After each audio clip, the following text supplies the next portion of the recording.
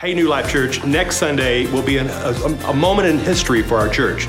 Next Sunday, we're going to receive a legacy offering, and it's our hope, it is our prayer, it is our belief that we're going to be debt-free here at New Life North. And because of that, we're going to be able to do ministry not only in our city, but around the world. So next Sunday, would you come with a joyful heart, an expectant heart? Would you pray this week and simply ask the Lord what you're supposed to do, what you're supposed to give as a part of the legacy offering? It's going to be a joyful Sunday, a powerful Sunday. So come next Sunday ready to give to the legacy offering. I'm so thankful you're a generous church, and I cannot wait to celebrate with you all that God's going to do because of this offering. I'll see you on Sunday.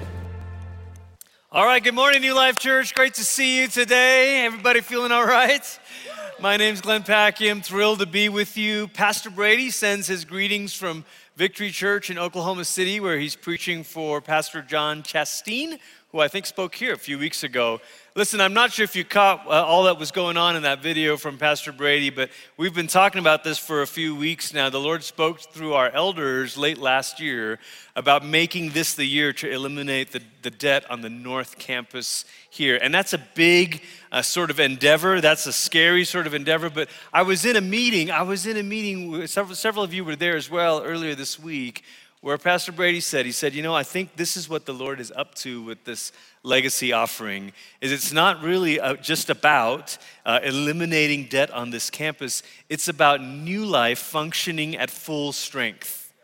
And I thought that's a good word, because 37 years, he said, when was the time that we functioned at full strength? But this is a moment, this is where we can see a goal in sight, and we can say, let's be unencumbered, let's run the race freely, let's be faithful to follow Jesus. It frees up $1 million of resources that we can do more for our church, for our city, for the world. And even beyond the financial stuff, this is what happens when you give to God, is God himself multiplies it. And God himself does the stuff with our earthly resources that we could never do by ourselves. Amen? So there's going to be two of these legacy offerings. One's in December, but the first one is next Sunday, April 10th. It's Palm Sunday. I think it's a brilliant way to think about, just as they laid down their branches to welcome the King, we can give of our resources, big or small, it doesn't matter. Lay our resources down before the Lord and to say, God, we welcome you as the King into our church, into our city, into our world. Amen? Amen, amen, amen. Also want to just say a follow-up on the album stuff. Yeah, John is, he's not a salesman, but he does believe in this stuff. And I've known John for 25 years. I've been at the church for 22 years. And I love this project. It released on Friday. I've been streaming it. I've been listening to it. It was absolutely amazing. I'm so proud of the team. Abby, Katie, Dee, Jen, John, Micah, Aaron, the whole crew. It's an amazing, amazing project. And at the recording night, were any of you there in the fall when we recorded it? You remember this? One of the things, it was quite a night. One of the things I felt impressed about that night was these songs. John said smooth stones, David, but I had this image of memorial stones when Israel crossed the Jordan. And you think about the season we've come through. These songs are like 11 memorial stones that help us say, God was faithful to us through all of that. But those stones were not just reminders of the past, they were also faith builders for the future. And that's what these songs are. They're faith builders for the future that God has before us. Amen? So he forgot to mention this, but actually those physical square things with the round disc inside of it called a CD, they're out in the lobby for sale in the bookstore over on this side. So if you want that, buy a bunch, give them away, use them as coasters. No, don't do that. Let's pray, and then we're going to open the scriptures together this morning. So Father, we thank you for who you are. We thank you for your word. We thank you for the way that you speak. We're asking now that as we open up the scriptures, that you would open up our eyes and our ears, our hearts and our minds to see you, to hear you, to understand, to trust, to believe, to surrender. We pray these things in the name of the Father and of the Son and of the Holy Spirit. And everybody said, amen. We're in a long series here at New Life called Who is God? And the first several weeks we talked about who's God the Father, because Christians confess one God in three persons. And we've talked about the characteristics of the Father. And then the last couple of weeks we've been talking about the Son, the second person of the Trinity. A few weeks ago, Pastor Daniel talked about the incarnation. Why is it important to believe that Jesus was fully God and fully man, not pretending to be either of those things? And last week, Pastor Brady talked about Jesus and his generosity and his amazing ability to take care of our needs when we trust him with a radical yes. And today, I want us to talk about Jesus as the healer. Jesus is the healer. Now, maybe some of you, when you hear this, you're like, all right, let's go. You're revved up. You're already ready to hoop and holler. You're like, come on, Jesus is the healer. And then others of you feel kind of your neck get tight, or maybe your stomach sink in knots, because this is a difficult subject. It is exciting on the one hand, but it's also deflating, because maybe you can think of moments where you've asked or you've prayed or you've believed for something that didn't quite happen. And so sometimes when the subject of healing comes up, it results in a bit of tension. Maybe there's even disagreements about it. A long time ago in the late 1990s, I have to remember that wasn't just like a couple years ago now, 25 years ago, I was a freshman at a wonderful school called Oral Roberts University in Tulsa, Oklahoma, and the campus was launched out of the healing ministry of Oral Roberts, and there's a gigantic sculpture of the praying hands on the campus, a school where there's a lot in the atmosphere about faith and expecting God to be on the move. And I came from Malaysia, and I grew up around watching my parents pray for the sick in our living room, and I saw big things and small things and renewal movements and people sitting in chairs with their legs out trying to get one longer than the other or get them both even, actually was the goal. And I saw all kinds of stuff. And so I believed in that. But early on, my freshman year, I met this other student, and he was from Singapore, and he started late at night, in this argument with me about healing. And he started to kind of say that, healing always happens, and if it doesn't happen, it's your fault for not having enough faith or having sin in your life. And I was trying to talk with him, and it was just getting more and more tense, and he started to become more aggressive, and he was saying, no, you will always be healed unless there's sin or unless it's your fault. And it was getting late, and I was not one of those freshmen that wanted to stay up past midnight. So I was like, dude, I've already had the Totino's pizza. I've already had the late night Walmart run. It's time to go to bed. And he's going on and on aggressively. And I was like, dude, if you don't get out of my room, you're gonna need to pray for healing. I'm just kidding. I was a scrawny kid. I couldn't have hurt anybody, but that's what I felt. And so when we hear the subject of healing, we want to kind of ignore it. Glenn, do we have to deal with this? Isn't this like extra credit bonus material for the special Christians? The trouble is we can't ignore it when we talk about Jesus, because the Gospels, you can't read the Gospels without finding stories of healing on every page. We can't ignore the subject. It's not just peripheral, but maybe some of you are tempted to say, well, okay, listen, it's in the Gospels because they're just there to prove that he was the Son of God. Except that doesn't quite make sense, because there were other people who did miracles. Elijah did miracles. Elisha did miracles, raised someone from the dead even. And nobody went around saying, we think that's God incarnate. Nobody said that. So the miracles can't just be proofs. And then we're like, okay, well, whatever. They're not, peripheral, and they're not proofs. Maybe they're just sort of random party tricks. Maybe the world is like a giant house, and we live on the main level, and there's a grumpy old man upstairs who owns the house, and every once in a while he's like, kids be quiet, or kids behave. But once in a while, when he's in a good mood, he'll come downstairs and do a party trick for the kids. And that's what we think healings are. Healings are just when the old man upstairs feels like in a good mood and he wants to entertain us and answer our prayers. And you're like, I don't know if I've ever said it that way, but maybe you've thought of it that way. And this morning, I wonder if you could come with an open heart and an open mind to look at the scriptures afresh, to look at the Son of God afresh, and to ask ourselves, what does Jesus the healer say to us about who God is? And there's three things we're gonna say this morning. I'm gonna say three things about what healing is and how it reveals something about God. And under each of those 3 points, there's gonna be some sub-points, but don't worry, the big 3 points are numbered for all you note takers out there. John chapter 20 is where we'll start. It says, Jesus performed many other signs in the presence of his disciples. I want you to note here that John refers to the miracles as signs. And that's an important word choice because signs point to something, signs disclose something, signs reveal where you are, signs locate you. And John is saying these things that Jesus did, they disclosed his identity to the world. They pointed to God. They located us at the epicenter of God's kingdom arriving. And he says, but these things are written that you may believe that Jesus is the Messiah. If we were to translate that Jesus is the anointed, chosen one, the Son of God. And he's not simply talking about divinity in some kind of abstract way. He's saying, this is what God looks like. The Son of God, and that by believing you may have life in his name. Paul would later talk about Son of God as Jesus, as the image of the invisible God. And so the first thing we want to say about healing is a sign of what God is like. Healing is a sign of what God is like. Jesus is the image of the invisible God. So if we're out here wondering, what is God like? We don't start with God and work our way down to Jesus. We start with Jesus and work our way up and say, oh, this is what God is like. And so if you're wondering here, well, is God the kind of God that wants to put the world back together again? We look at Jesus and we say, yes, that is what God is like. And so our first story that we'll look at here in Luke is Luke 5, verse 12. It says, while Jesus was in one of the towns, a man came along who was covered with leprosy. And when he saw Jesus, he fell with his face to the ground and begged him, Lord, if you are willing, you can make me clean.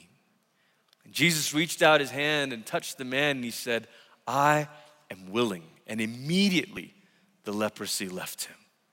We see a story like this, and we're meant to see the very heart of God. We're meant to see that if healing is a sign of what God is like, then what we're noticing is that God is willing. God is willing. It is his nature to heal. It means when we pray, we're not asking God like my younger kids sometimes do. We're not asking for an exception like my younger kids are with me. Dad, just for an exception, can we have extra TV? Like, yeah. But sometimes we pray for healing like that. We're like, God, you've been so good. You've already done the whole dying on the cross thing and forgiveness and heaven. But just please, just get an exception and just heal me this once. But that's not how Jesus says, I'm willing. The leper approaches Jesus like, if you are willing. Jesus says, that's not a question. I'm willing. This is what God wants to do. God, from the very beginning, as soon as the world began fracturing, God began to work in his world to put it back together again. God has always wanted to heal. It's his nature. But there's another verse to this story. Verse 14, it says, Jesus ordered him, don't tell anyone, but go, show yourself to the priest and offer the sacrifices that Moses commanded for your cleansing as a testimony to them. Now, I don't know about you, but oftentimes I'll just read past that last verse. It's like, well, that's great. The main event was the guy got healed and Jesus was willing, and that's great, but here's what we're meant to see. Here's why this little extra bit is there in this story. In fact, this story of Jesus healing the leper is in 3 out of the 4 Gospels, and it's there on purpose. You see, in the first century Jewish world, a leper was not allowed to be part of the people of God. There was an extra special group of Jewish believers called the Essenes, and they separated themselves from the compromisers, and they were the holy group, and they were the ones who were pure, and you couldn't be part of the Essenes if you were a leper, or if you were blind, or if you were mute, or if you were deaf, or you had any kind of physical difficulty, because, hey, if you're struggling, maybe it's because of sin in your life. Maybe it's because you've done something wrong. Maybe you don't deserve. And so a leper was not just dealing with leprosy, he was also dealing with social exclusion. He was kicked out of community. He couldn't worship. He couldn't be part of the community. And here's what Jesus does. Here's what I want you to notice, is that God wants to heal on every level.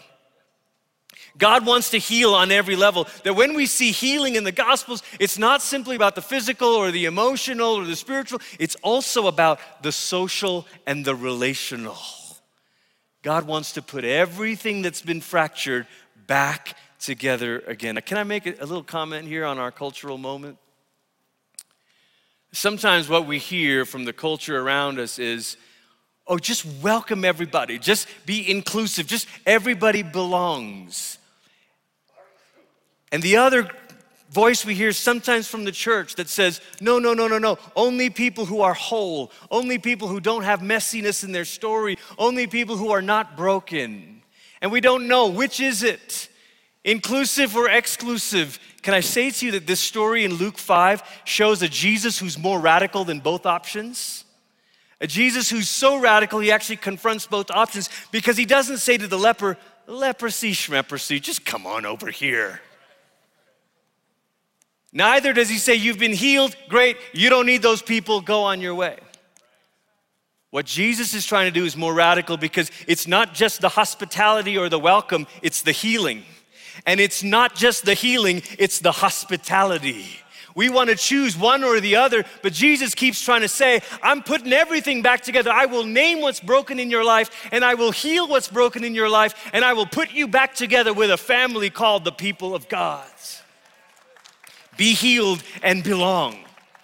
Both of those things. God wants to heal on every level. Luke 7, the next text that we're going to look at this morning says, when the men came to Jesus, they said, John the Baptist sent us to ask. And here's what's going on. John the Baptist, of course, spent so much of his life preparing the way for Jesus. By the Jordan River, John the Baptist is full of faith. He's like, he's the one who's going to baptize with fire and the Holy Spirit. But now we meet a different John the Baptist, a John who's discouraged, a John who's in prison. I mean, I find great comfort in knowing that you can be the same person in both modes, in both seasons.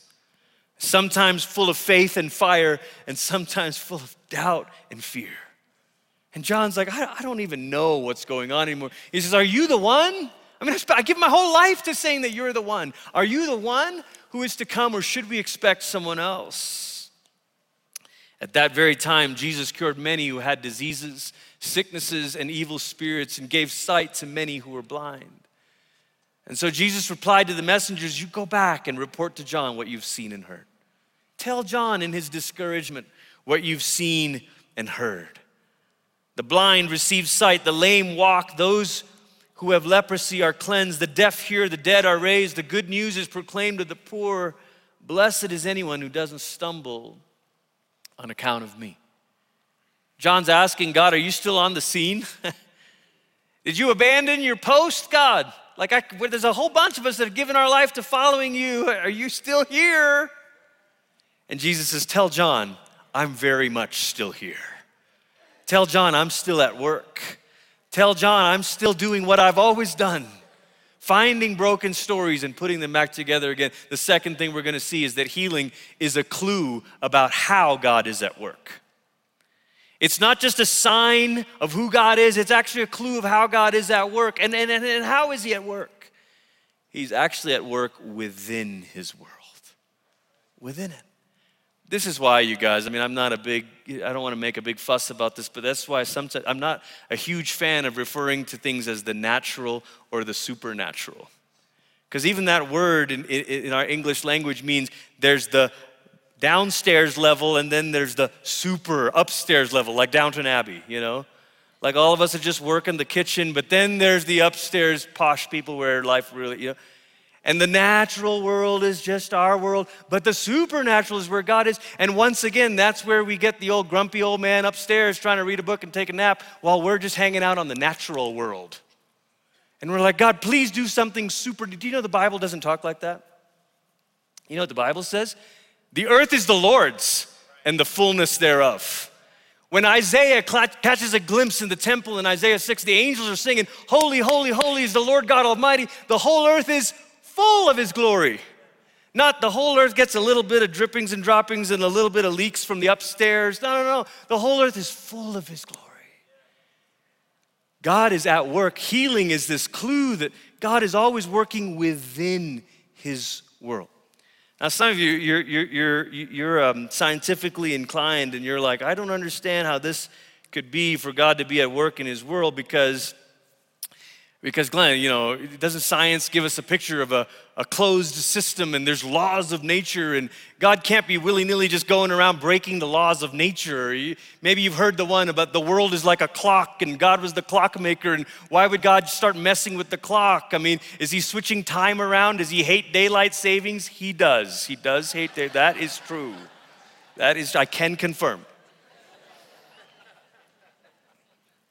When I was doing my doctorate at Durham University in the UK, one of my supervisors is just one of those rare, brilliant dudes who's double PhD in systematic theology and astrophysics. I mean, just crazy smart guy, but gentle pastoral heart. And I followed his writings, and one of the things he said, look, actually the way science understands our world is changing. There was this old view from Isaac Newton where the world was kind of a closed system, and if God was going to act in it, he had to suspend the laws and almost like sort of hold up the gears of the clock. And he said, but now scientists are starting to talk about quantum physics, where you look at the subatomic level and it's like, oh, the world is not as closed as we thought. And he says, what if God actually built space within his world for him to work within it? He goes, what if God created the room for him to push an electron here or there and actually alter events without breaking any quote unquote laws of nature? God working within his world. This is why we don't have to be people who say, I'm a faith person, not a science person. No, you can be both because it's God's world. You can be both. And in fact, one of the ways God heals is through science and doctors and medical researchers and healthcare workers. I'm so grateful for that. In the summer of 2020, I started to get some serious problems with my vocal cords. It was hemorrhaging, developed into this polyp. It's kind of gross, I won't keep describing it. But it became obvious that, that the home remedies of honey and tea and whatever wasn't gonna work. And it became sort of concerning that surgery might be an option, but I'd heard sort of horror stories about surgery stuff. And I'll never forget, we had an elders meeting and we were meeting back here in one of the back rooms, and I asked the elders to pray over me, and Pastor Daniel was the first one to come and stand over me, put his hands on my shoulders, and he just said to me, Glenn, your voice will not be taken from you. I just started crying. I was like, yes, oh God. And at that moment, that's a prayer of faith. That's a statement of faith. But in my mind, I also thought, amen, God, no surgery necessary. Hallelujah, amen. Bind you, devil. I had my parents coming over, they're praying fervent prayers. We're like, yes, Lord, miracles. But it kept getting worse. It wasn't getting better. And finally, one day I was sitting up in the office of a specialist, vocal specialist up in Denver, and I was waiting to see him. He had different instruments to evaluate it. And I was like, Lord, please let him just say, oh, this will be fine, vocal rest, you'll be okay. And I'm sitting in the waiting room, my dad's with me. Some of you, this scene, you know this scene in a very severe way. And I'm sitting in there, and just 1 minute before I knew they were gonna call my name, I put my head in my face in my hands, and I said, okay, Lord, anything you wanna say before I go see the specialist? And what I sensed was like the calm smile of Jesus just looking at me like. And I sensed in my spirit the phrase, him saying to me, I'm with you. And I thought, doggone it, that's not what I wanted to hear. I wanted to hear, it's over, it's gone. Instead, what I heard was, I'm with you, which we all know, there's gonna be a valley. And sure enough, I did, go through, found a great surgeon in Boston, wicked smart. He was fantastic, and it all went. But when we say that God is at work within his world, it means that he works with this stuff. Some of you that are here, you work in the medical field, you're medical professionals. Thank you for working with God in his ministry of healing.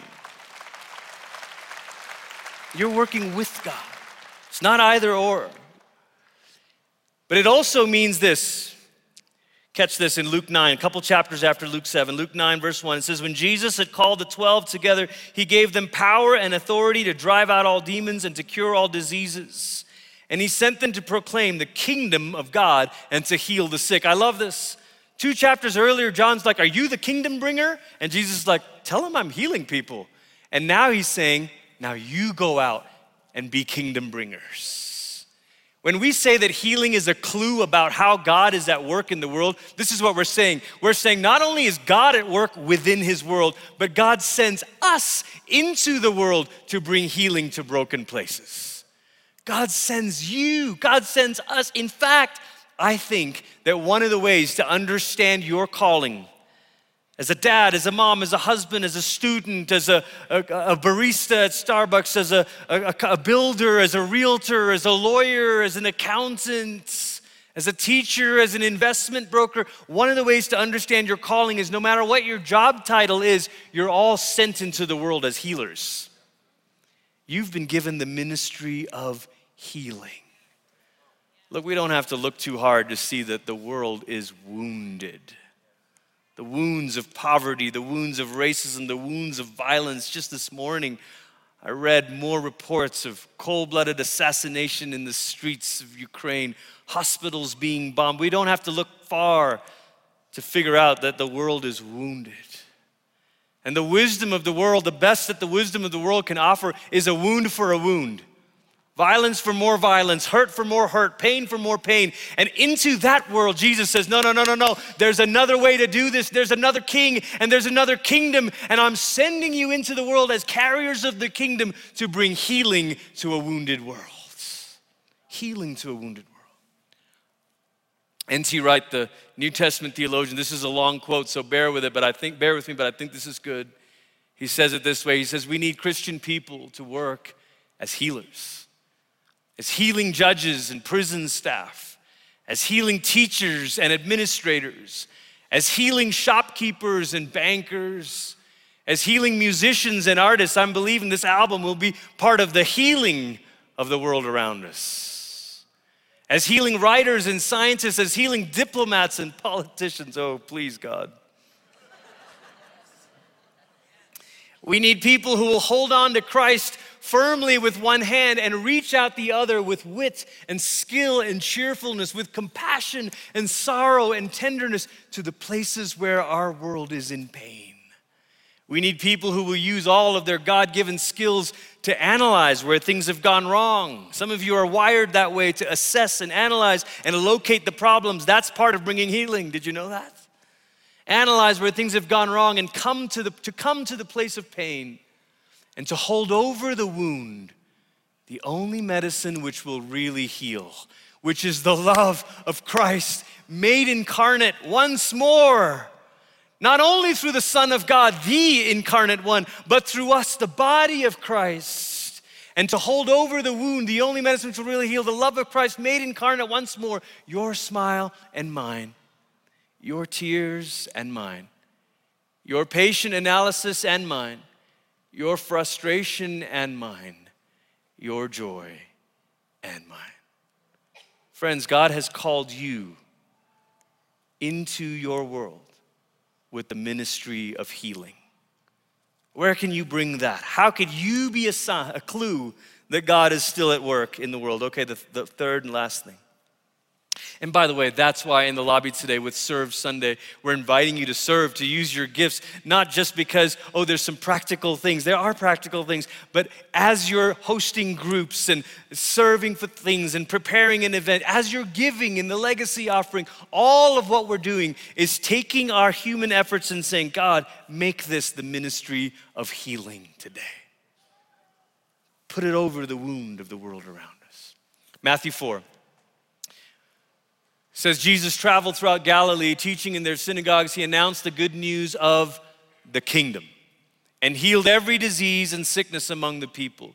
You notice this morning that so many of these stories link healing with the kingdom, the kingdom, the kingdom, the kingdom. You know what the kingdom is? The kingdom is when and where God is king.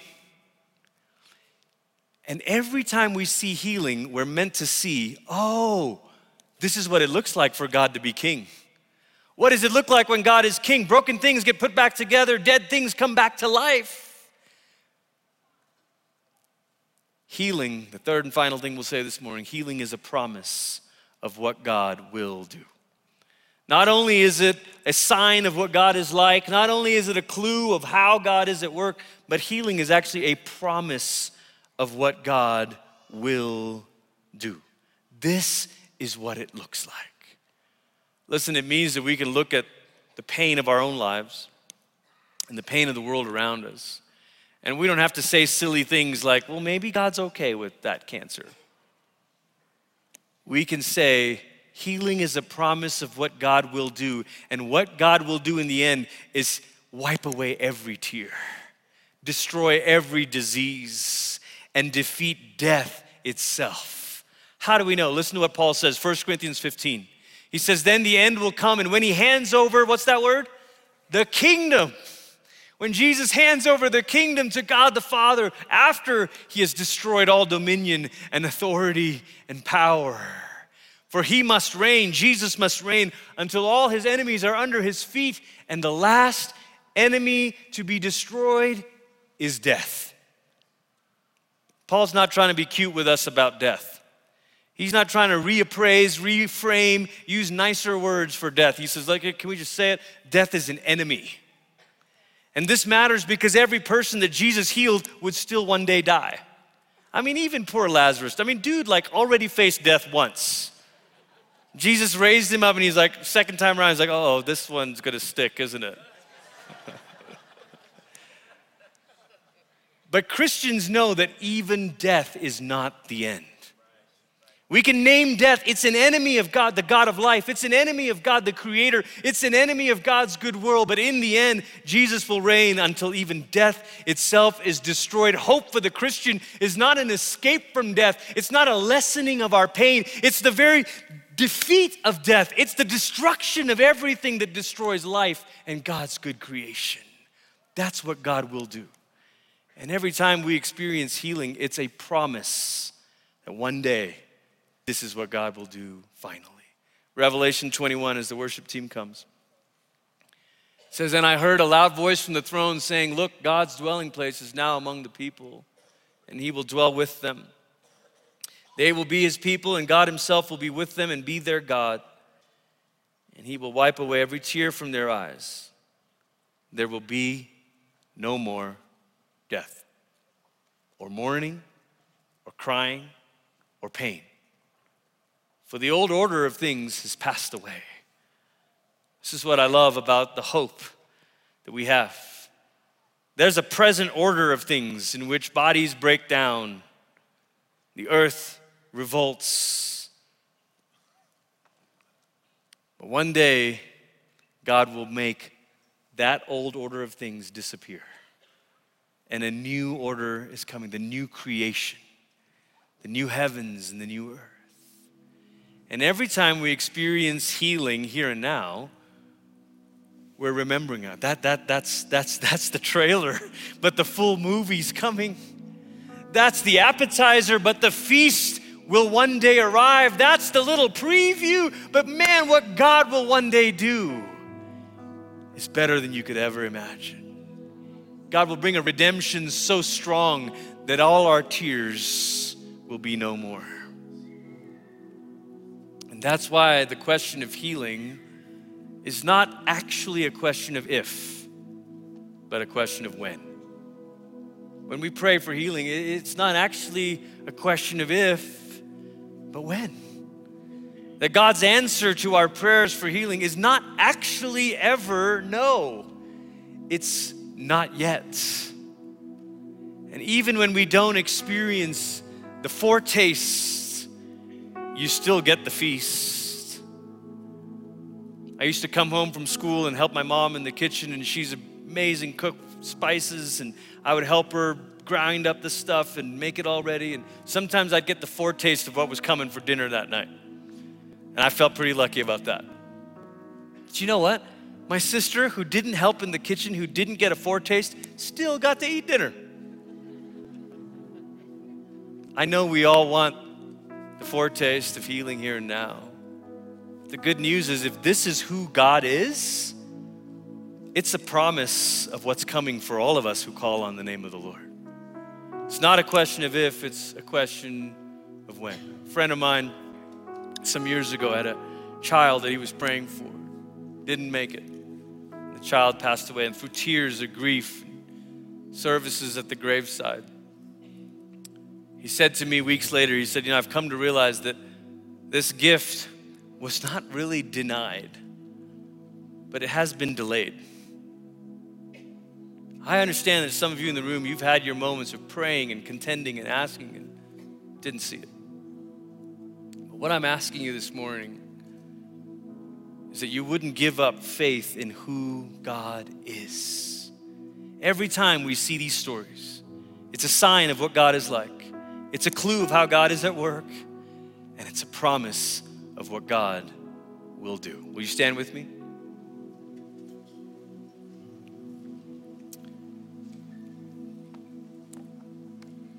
Maybe there's some of you here this morning and there's healing that you need in a pretty obvious way.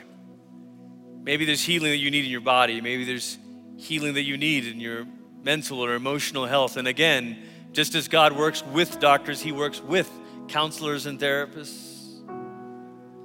Today we're going to pray in addition to all of that. So maybe you're here and you're saying, I need healing. Maybe it's in your body, maybe it's your mind or emotions. Maybe the healing that you're thinking about is a healing of relationships. If that's you and you can think of a place where you want to pray for God's healing, even if you've been tired of asking and praying, would you be willing to raise your hand this morning? I'm not going to ask you to come forward. I just want you to pray. Raise your hand right where you are. And then if you're next to these people, if you would, just with their permission, just come and put a hand on their shoulder. This isn't magic. We don't need some special individual. We just need the body of Christ to minister to one another, amen? We're all agents of healing. Now just let your voices begin to rise.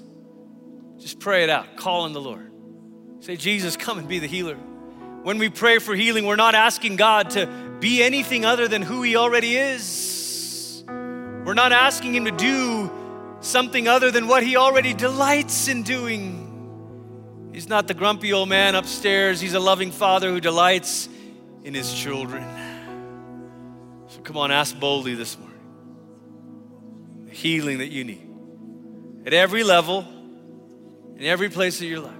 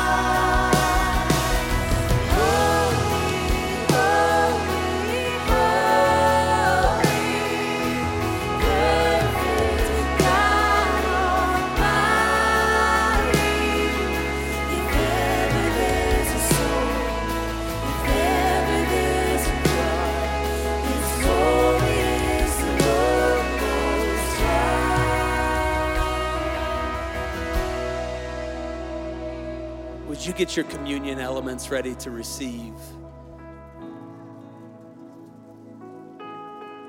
I think this is precisely the thing we need to do after a sermon like that.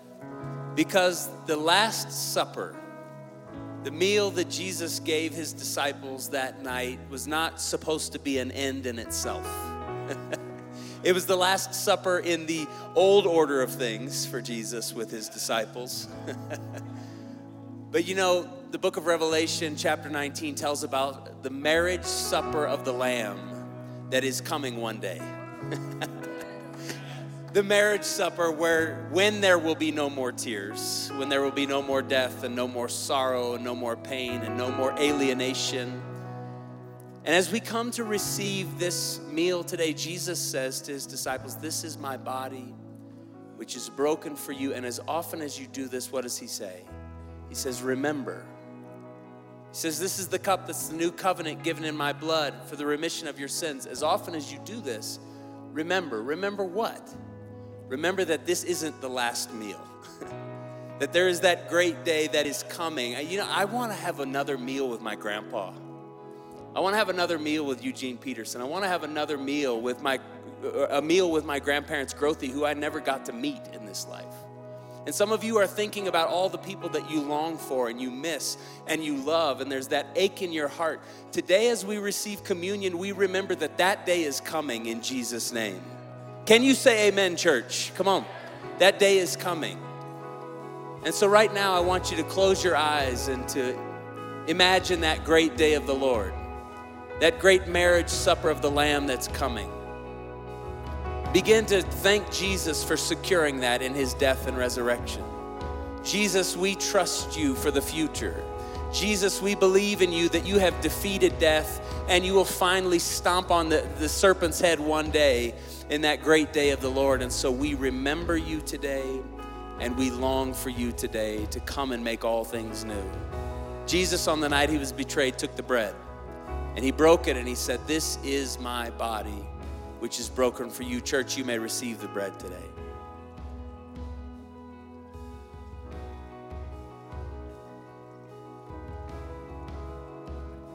On that same night, he took the cup of wine.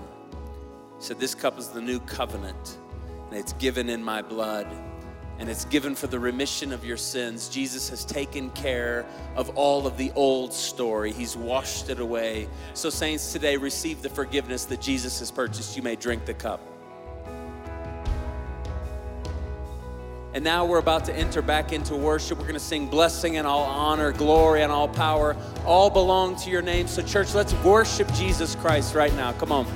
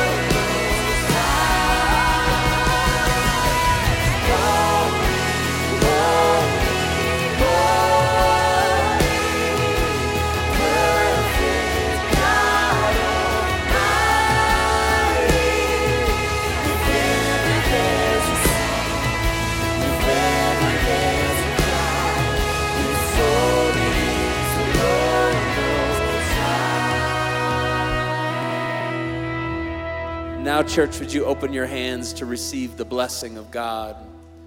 As you go from here, you're being sent, as Pastor Glenn said, with the strength to go be healers in the world. You're sent here with the composure of the Spirit to step into chaotic situations with a peace be still. You're being sent here to go lay hands on the sick and see them recover. You're being sent here to go be the blessing of God in the Pikes Peak region. So I pray today, may the Lord our God bless you and may he keep you. May he keep you. To him who is able to keep you from falling and to present you faultless before the throne of God with exceeding great joy. To the only wise God, we say praise and glory and honor forever. The Lord bless you and keep you. May he make his face to shine upon you, and may he be gracious to you. May the Lord lift his bright, smiling countenance upon you and all of your people, and may he grant you peace today. In the name of the Father, and the Son, and the Holy Spirit, and all God's people said, amen. Can we give God thanks for what he's done here today? Another great day in the house of the Lord. Hold tight real quick. Before you race out, a few announcements. The prayer team is coming. We would love to pray with you about any prayer needs you might have. We've got First Wednesday, this coming Wednesday night, to celebrate the album that you can get in the bookstore today. And if you're new, go see us at Connect Central in the lobby. Go from here today in God's grace and peace. Much love.